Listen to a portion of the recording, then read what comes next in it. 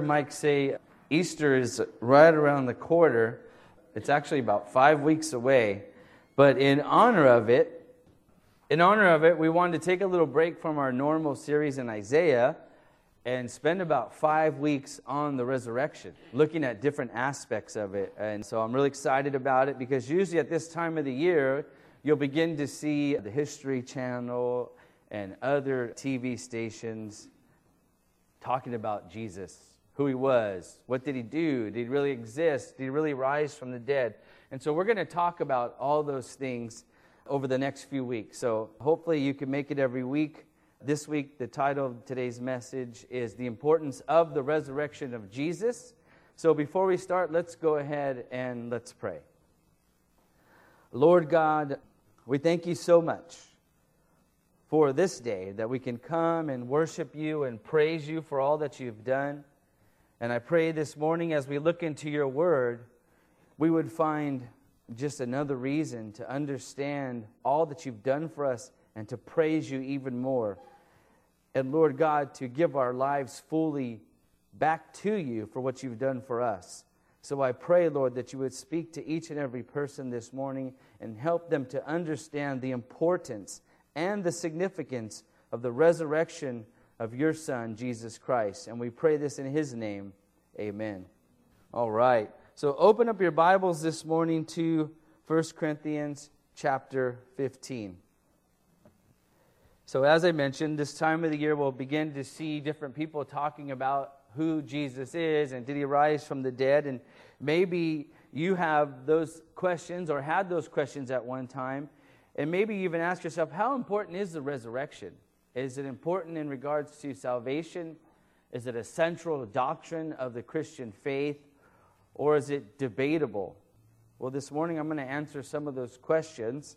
And so follow along with me as we read through this text. And we're going to do something a little different. Normally we go verse by verse and explaining each and every verse. But this morning we're kind of going to start from here and then springboard out into some other areas of the Scripture. But then we'll come back and talk about different areas in chapter 15. Chapter 15 of 1 Corinthians, by the way, is probably one of the best sections to read about the resurrection because it covers so much. And we'll actually be going through this section the next few weeks.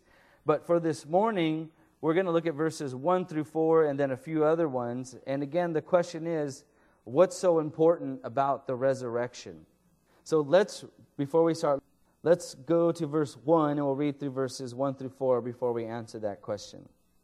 So the Apostle Paul writing, he says this, "Now I make known to you, brethren, the gospel which I preached to you, which also you received, in which also you stand, by which also you are saved, if you hold fast to the word which I preached to you, unless you believed in vain. For I delivered to you as of first importance what I also received, that Christ died for our sins according to the Scriptures, and he was buried, and that he was raised on the third day according to the Scriptures."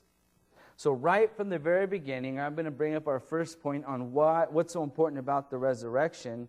And verses 1 through 4 tell us this, that it is part of the gospel. When you think of the gospel, we tend to usually think of what Jesus came and died for our sins. And we sometimes can stop there. But a central point, according to the Apostle Paul, is that Jesus rose from the dead. Paul is making it known to the believers what the gospel is and the gospel which he preaches. He says, "This gospel that I preach to you, which I have also received," meaning he received it from the other disciples. And what is that gospel according to verse 2? Look at verse 2 again. He says, "I preached to you unless you believed in vain, for I delivered to you as of first importance what I also received, that Christ died for our sins, according to the Scriptures, that he was buried, and that he was raised on the third day according to the Scriptures. So those three things make up the gospel. Jesus died for our sins, Jesus was buried, and Jesus raised on the third day. That's why the resurrection, one reason the resurrection is so important, is because it is part of the gospel. It is central to the gospel, and it is a central doctrine of Christianity. Doctrine meaning those things that we believe. Some things are not so important. We don't debate over. For example, should you be dunked in water or sprinkled with water when you're baptized? That can be a doctrine, but it's not of first importance, like the resurrection of Jesus Christ. That is central to Christianity, which is the second reason it is so important. It's central to the doctrine of Christianity. Look what the Apostle Paul says again in verse 4. He says it in verse 3 and verse 4. At the very end, he says, according to the Scriptures. He said Jesus died and was buried and rose again according to the Scriptures. What Scriptures is he talking about? Is he talking about the ones that we have in our hand, the Old and New Testament?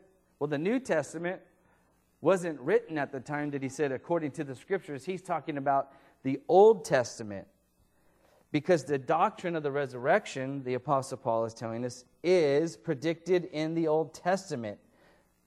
Now, it is not that you can point to one text in the Old Testament that's going to say Jesus is coming, and he's going to die, and he's going to be buried, and he's going to be resurrected.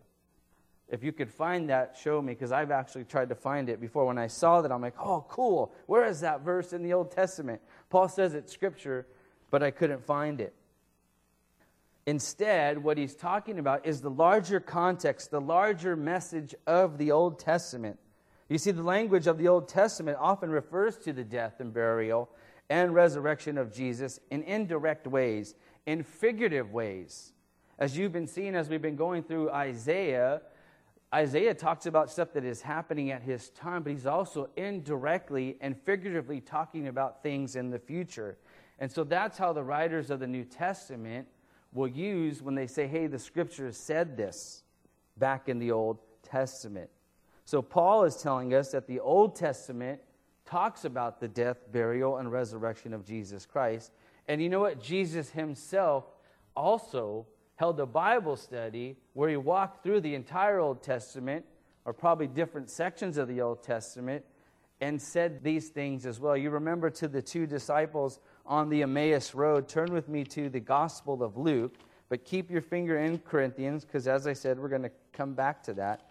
In the Gospel of Luke, after Jesus has rose from the dead, he comes upon two people that are talking about everything that's happened back in Jerusalem around Jesus' death and burial, and who they thought Jesus was and who he was going to be. And so Jesus comes upon them and says in verse 25 of Luke 24, he says this, and he said to them, O foolish men, and slow of heart to believe in all that the prophets had spoken. So prophets meaning those in the Scriptures of the day, which we now call the Old Testament. He says, all that the prophets have spoken, was it not necessary for Christ to suffer these things and to enter into his glory? Then, beginning with Moses, meaning the first 5 books of the Old Testament, then beginning with Moses and with all the prophets, he explained to them the things concerning himself in all the Scriptures. So Jesus himself says, these Scriptures in the Old Testament also allude to me about all these things that have just happened.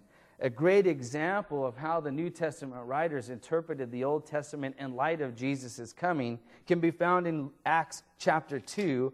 Turn there with me quickly. In Acts chapter 2, you will see the Apostle Peter referencing Old Testament 3 different times in his sermon to all the people as he's explaining Jesus' coming, his dying, his burial, and resurrection. Look at starting in verse 24, Acts chapter 2, verse 24. And in your Bible, you probably have, as we'll read along, you'll see that some of the words are all caps. And depending on your translation, they'll usually tell you these are references to Old Testament quotations. So that's how you know that he's talking about Scripture. So Acts chapter 2, verse 24, the Apostle Peter says, but God raised him up again, speaking of Jesus, obviously, putting an end to the agony of death, since it was impossible for him to be held in its power. And now he's going to quote an Old Testament scripture. For David says of him, this is King David, I saw the Lord always in my presence, For he is at my right hand, so that I will not be shaken. Therefore my heart was glad, and my tongue exalted. Moreover, my flesh also will live in hope, because you will not abandon my soul to Hades. He's talking about Jesus there. Nor allow your Holy One to understand decay. You have made known to me the ways of life. You make me full of gladness with your presence. Brethren, he continues, I may confidently say to you regarding the patriarch David that he both died and was buried, and his tomb is with us this day. Meaning David's not talking about himself because he's dead. We can go check it out. Meaning he's talking about somebody else. He's talking about Jesus. That's Peter's inference. And so, verse 30, he says, because he was a prophet and knew that God had sworn to him, another Old Testament reference, God had sworn to him with an oath to seat one of his descendants on his throne. He looked ahead and spoke of the resurrection of the Christ. And he was neither abandoned to Hades, another Old Testament reference, nor did his flesh suffer. This Jesus God raised up again, to which we are all witnesses. So that's just an example of how the Apostle Paul speaks of Scripture in the Old Testament, prophesying about Jesus' death, burial, and resurrection. Jesus himself mentioning it to the two disciples on the road to Emmaus, and then the Apostle Peter actually using Old Testament Scripture to show the people that, hey, everything that happened was predicted in the Old Testament. So why is it what's so important about the resurrection? Again, the first 2 points are this. Number one, it's part of the gospel. It's part of the gospel message. Number two, it's central doctrine of Christianity. As we see, the Old Testament predicted it, and Jesus himself also predicted his death, burial, and resurrection. And let me give you two examples of this in the Gospels. Turn with me to Matthew chapter 16. In Matthew 16, look at verses 21 through 23. Jesus says, from that time Jesus began to show his disciples that he must go to Jerusalem and suffer many things from the elders and the chief priests and the scribes, and be killed and be raised up on the third day.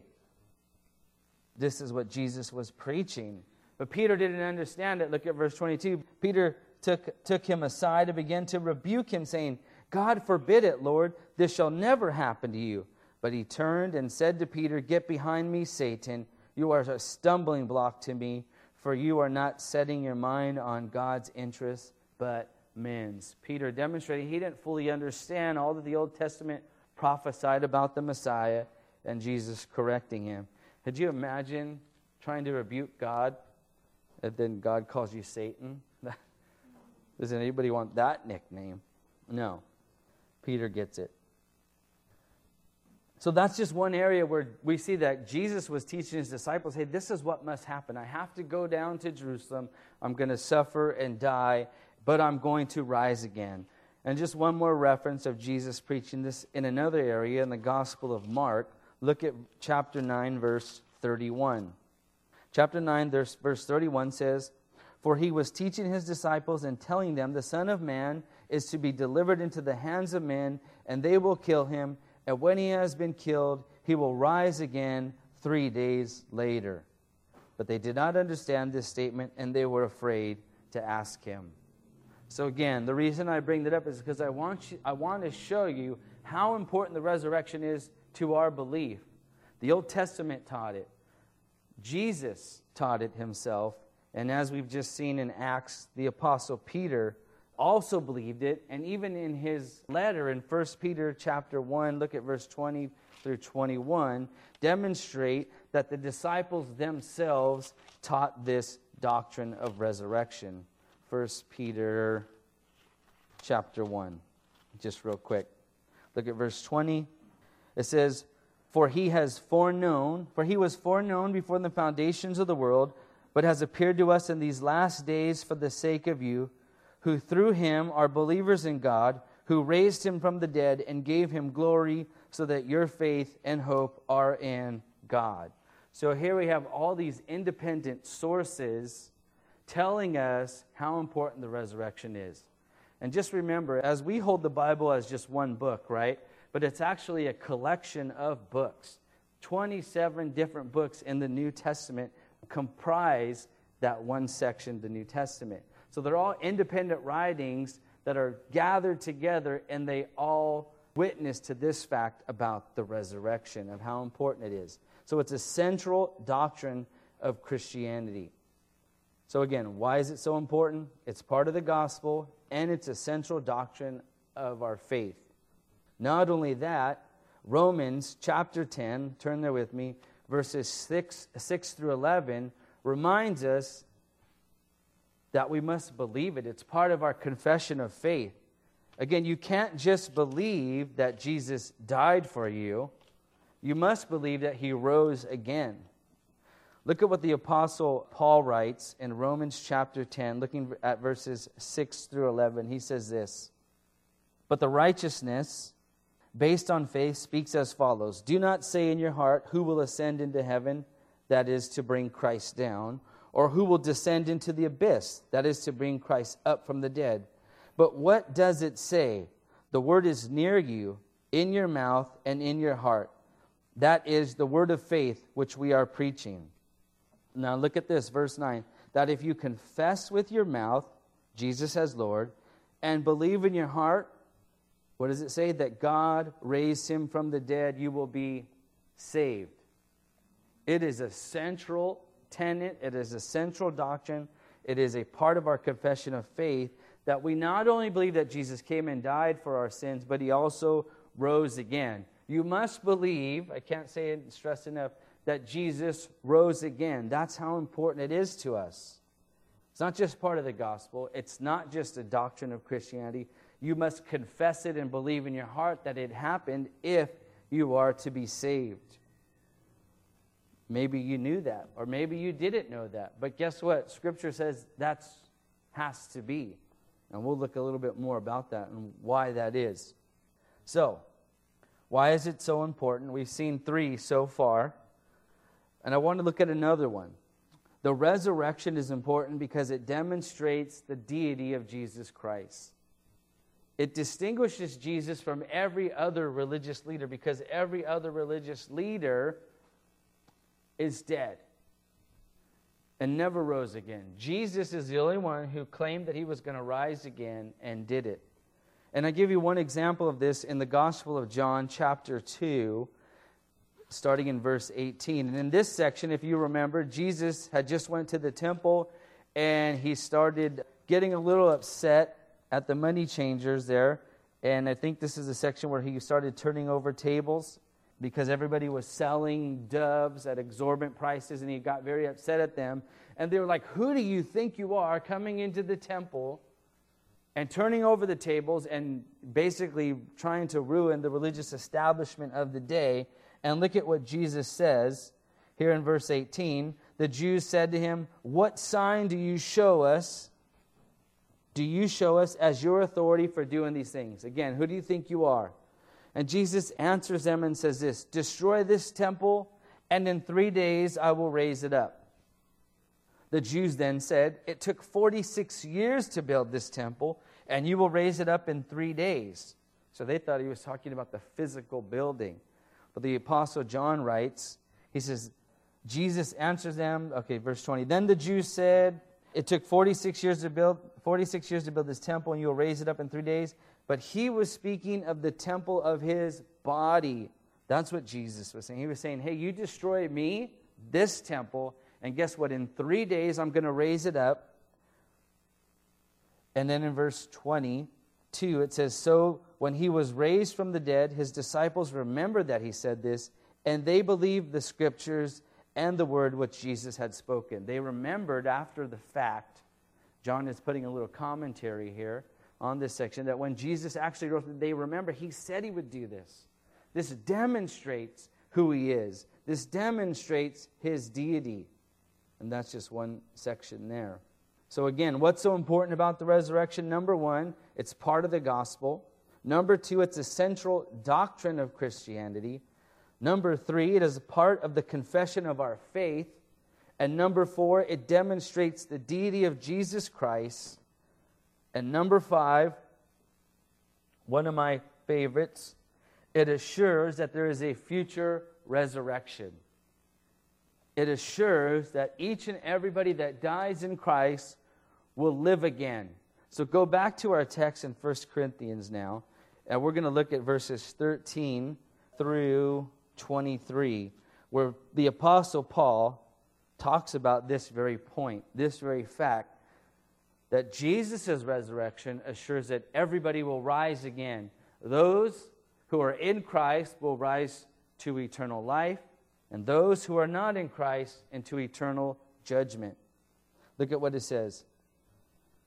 So he's demonstrating it from a negative point of view. He says, but if there is no resurrection of the dead, not even Christ is risen. Because some people were questioning it. So he's arguing. He says, if there's no resurrection of the dead, not even Christ has been raised. Going on. And if Christ has not been raised, then our preaching is in vain, and your faith is also in vain. So he's saying, guess what? If Jesus didn't rise from the dead, then nobody's going to rise. Not only that, all these things that he is saying, and by extension what I am saying, are worthless. And not only that, your faith in Jesus is worthless. That's what he's saying. Going on to verse 15. Moreover, we have even been found to be false witnesses of God, because we testify against God that he raised Christ, whom he did not raise, if in fact the dead are not raised. And then he's going on saying, hey, we're lying about who God is, because we're telling you that he raised Jesus from the dead. But if he didn't raise Jesus from the dead, then we are all liars. We're all lying about it if there is no resurrection, he's saying. Moving on to verse 16. For if the dead are not raised, not even Christ has been raised. And if Christ has not been raised, your faith is worthless, and you are still in your sins. So you're not forgiven, because Christ's death meant nothing. He died and he's still in the grave, and everything he said was an absolute lie, the Apostle Paul is saying. Verse 18. Then those who also have fallen asleep in Christ have perished. So he's saying the dead are dead. They're not going to rise again if Jesus hasn't risen. And because of that, he says, if we have hoped in Christ in this life only, we are of all men most to be pitied. If our whole hope is on the resurrection of Jesus Christ, and he did not raise from the dead, then every one of us, he's saying, and us by extension, are wasting our time. If you do not believe that Jesus was risen from the dead, then you should leave right now from this room and stop wasting your time. That's basically what the Apostle Paul said. But he did rise from the dead, and so each and every other thing is true. Since the resurrection is true, Christ rose from the dead, and all who die in Christ will also rise. As a matter of fact, the Apostle Paul in 1 Thessalonians chapter 4, verses 13 through 16, explains the ramifications of this truth. So turn there with me, 1 Thessalonians chapter 4, verses 13 through 18. So the Apostle Paul, in writing about those who have died in Christ, says this, but we do not want you to be uninformed, brethren, about those who are asleep. So he's talking to the Christian church. He's saying, don't be uninformed about those who have died, so that we will not grieve as do the rest who have no hope. And I want you to hear what he's saying. He's saying, hey, we don't grieve like those people who aren't believers and have no hope about a future resurrection. I don't want you to think that. Look at verse 14. For if we believe that Jesus died and rose again, even so, God will bring with him those who have fallen asleep in Jesus Christ.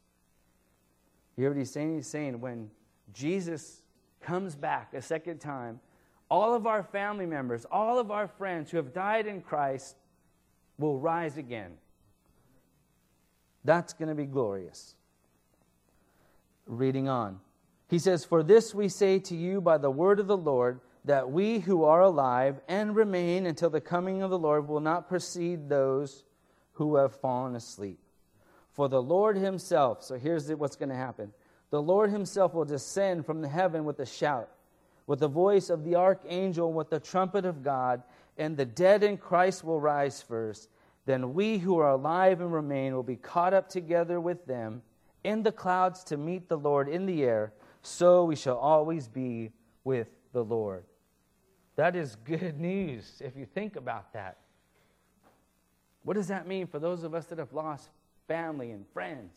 Is that they're going to rise up and we're going to I can picture myself hugging my dad and meeting the Lord again. Sorry. But that's the reality. So when our family dies, we don't grieve like we're never going to see him again. No, we are. Matter of fact, we're going to join them in meeting the Lord when he comes again. That is good news. That is the hope and the assurance of every believer, to be reunited with family members and loved ones. And us, those of us that are, if we're here long enough, and I know it's sad to think about that some of us die, we're going to see each other again. And we get to rejoice with that truth. The assurance of the future resurrection is only because Christ rose again. If Christ did not rise again, then nobody's going to rise again. That's how important the resurrection is. Let's move on to my last point about how important the resurrection is.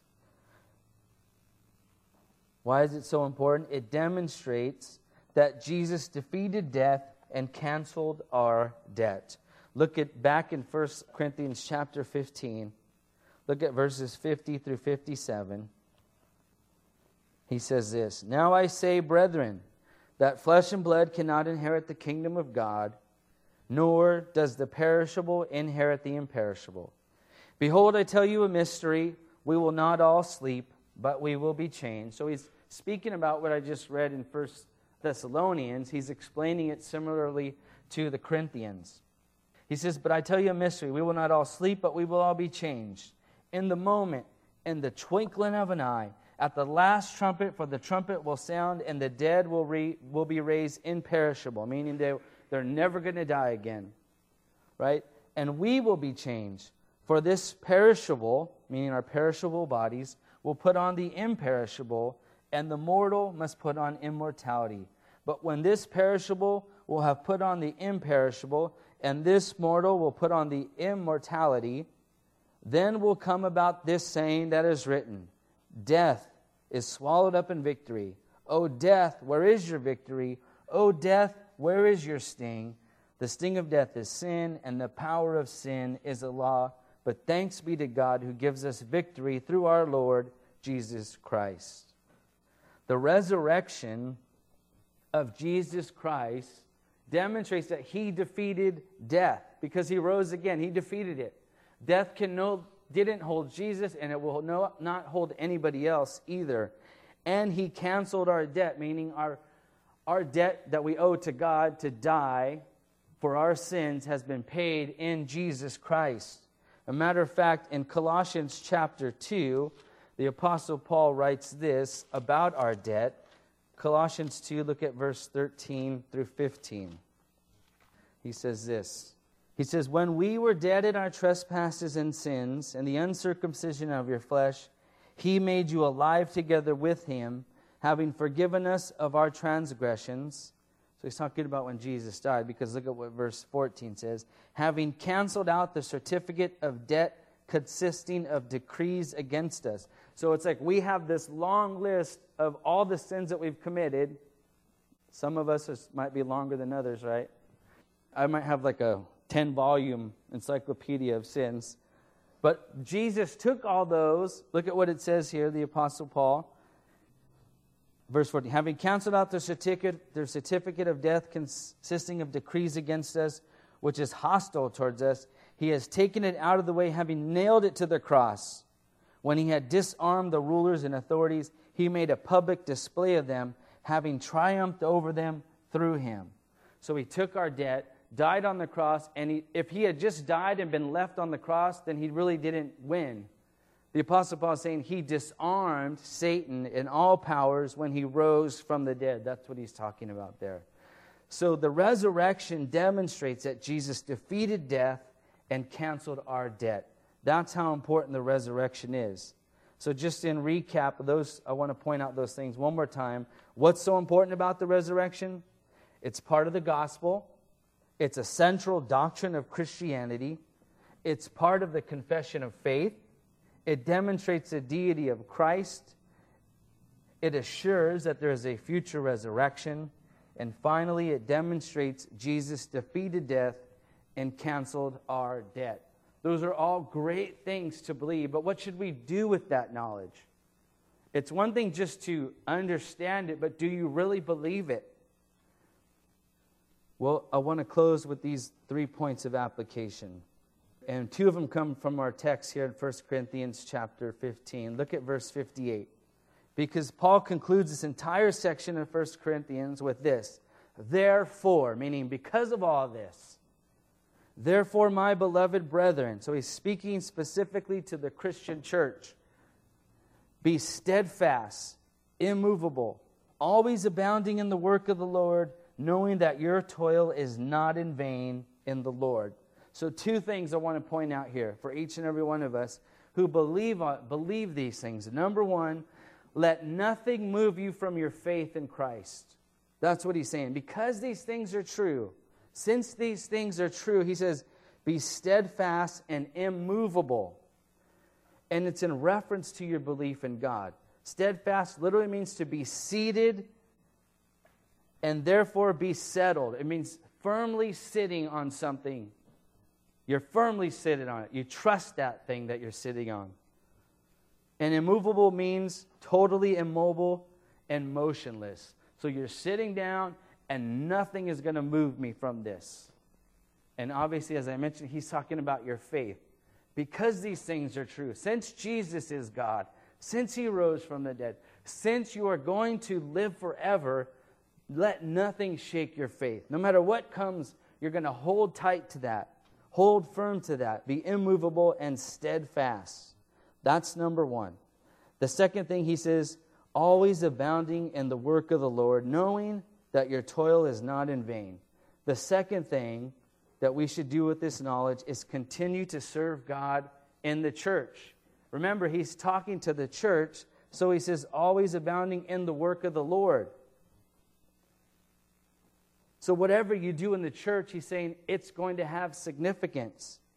Your service has eternal significance. So don't let frustrations or momentary setbacks stop you from serving the Lord. If you've been in ministry for any time, you know it can be frustrating. It can be hard. It can be disappointing. And sometimes you can feel unappreciated by your fellow brothers and sisters. But guess what? You're not doing it for them. And if you're doing it for them, you're doing it for the wrong reason. Meaning, if you're doing it just so that they could say, hey, you do a good job at your service. That's not what we do it for. We do it for the Lord. But he's saying, always continually serve God because it's not in vain. There's eternal significance in what each and every one of us do for the Lord. What greater joy can we have as believers than serving one another within this church body specifically? We get to come here. We should look at, we're going to encourage one another in our service. We get to strengthen one another in our service. We get to bear each other's burdens in our service to one another.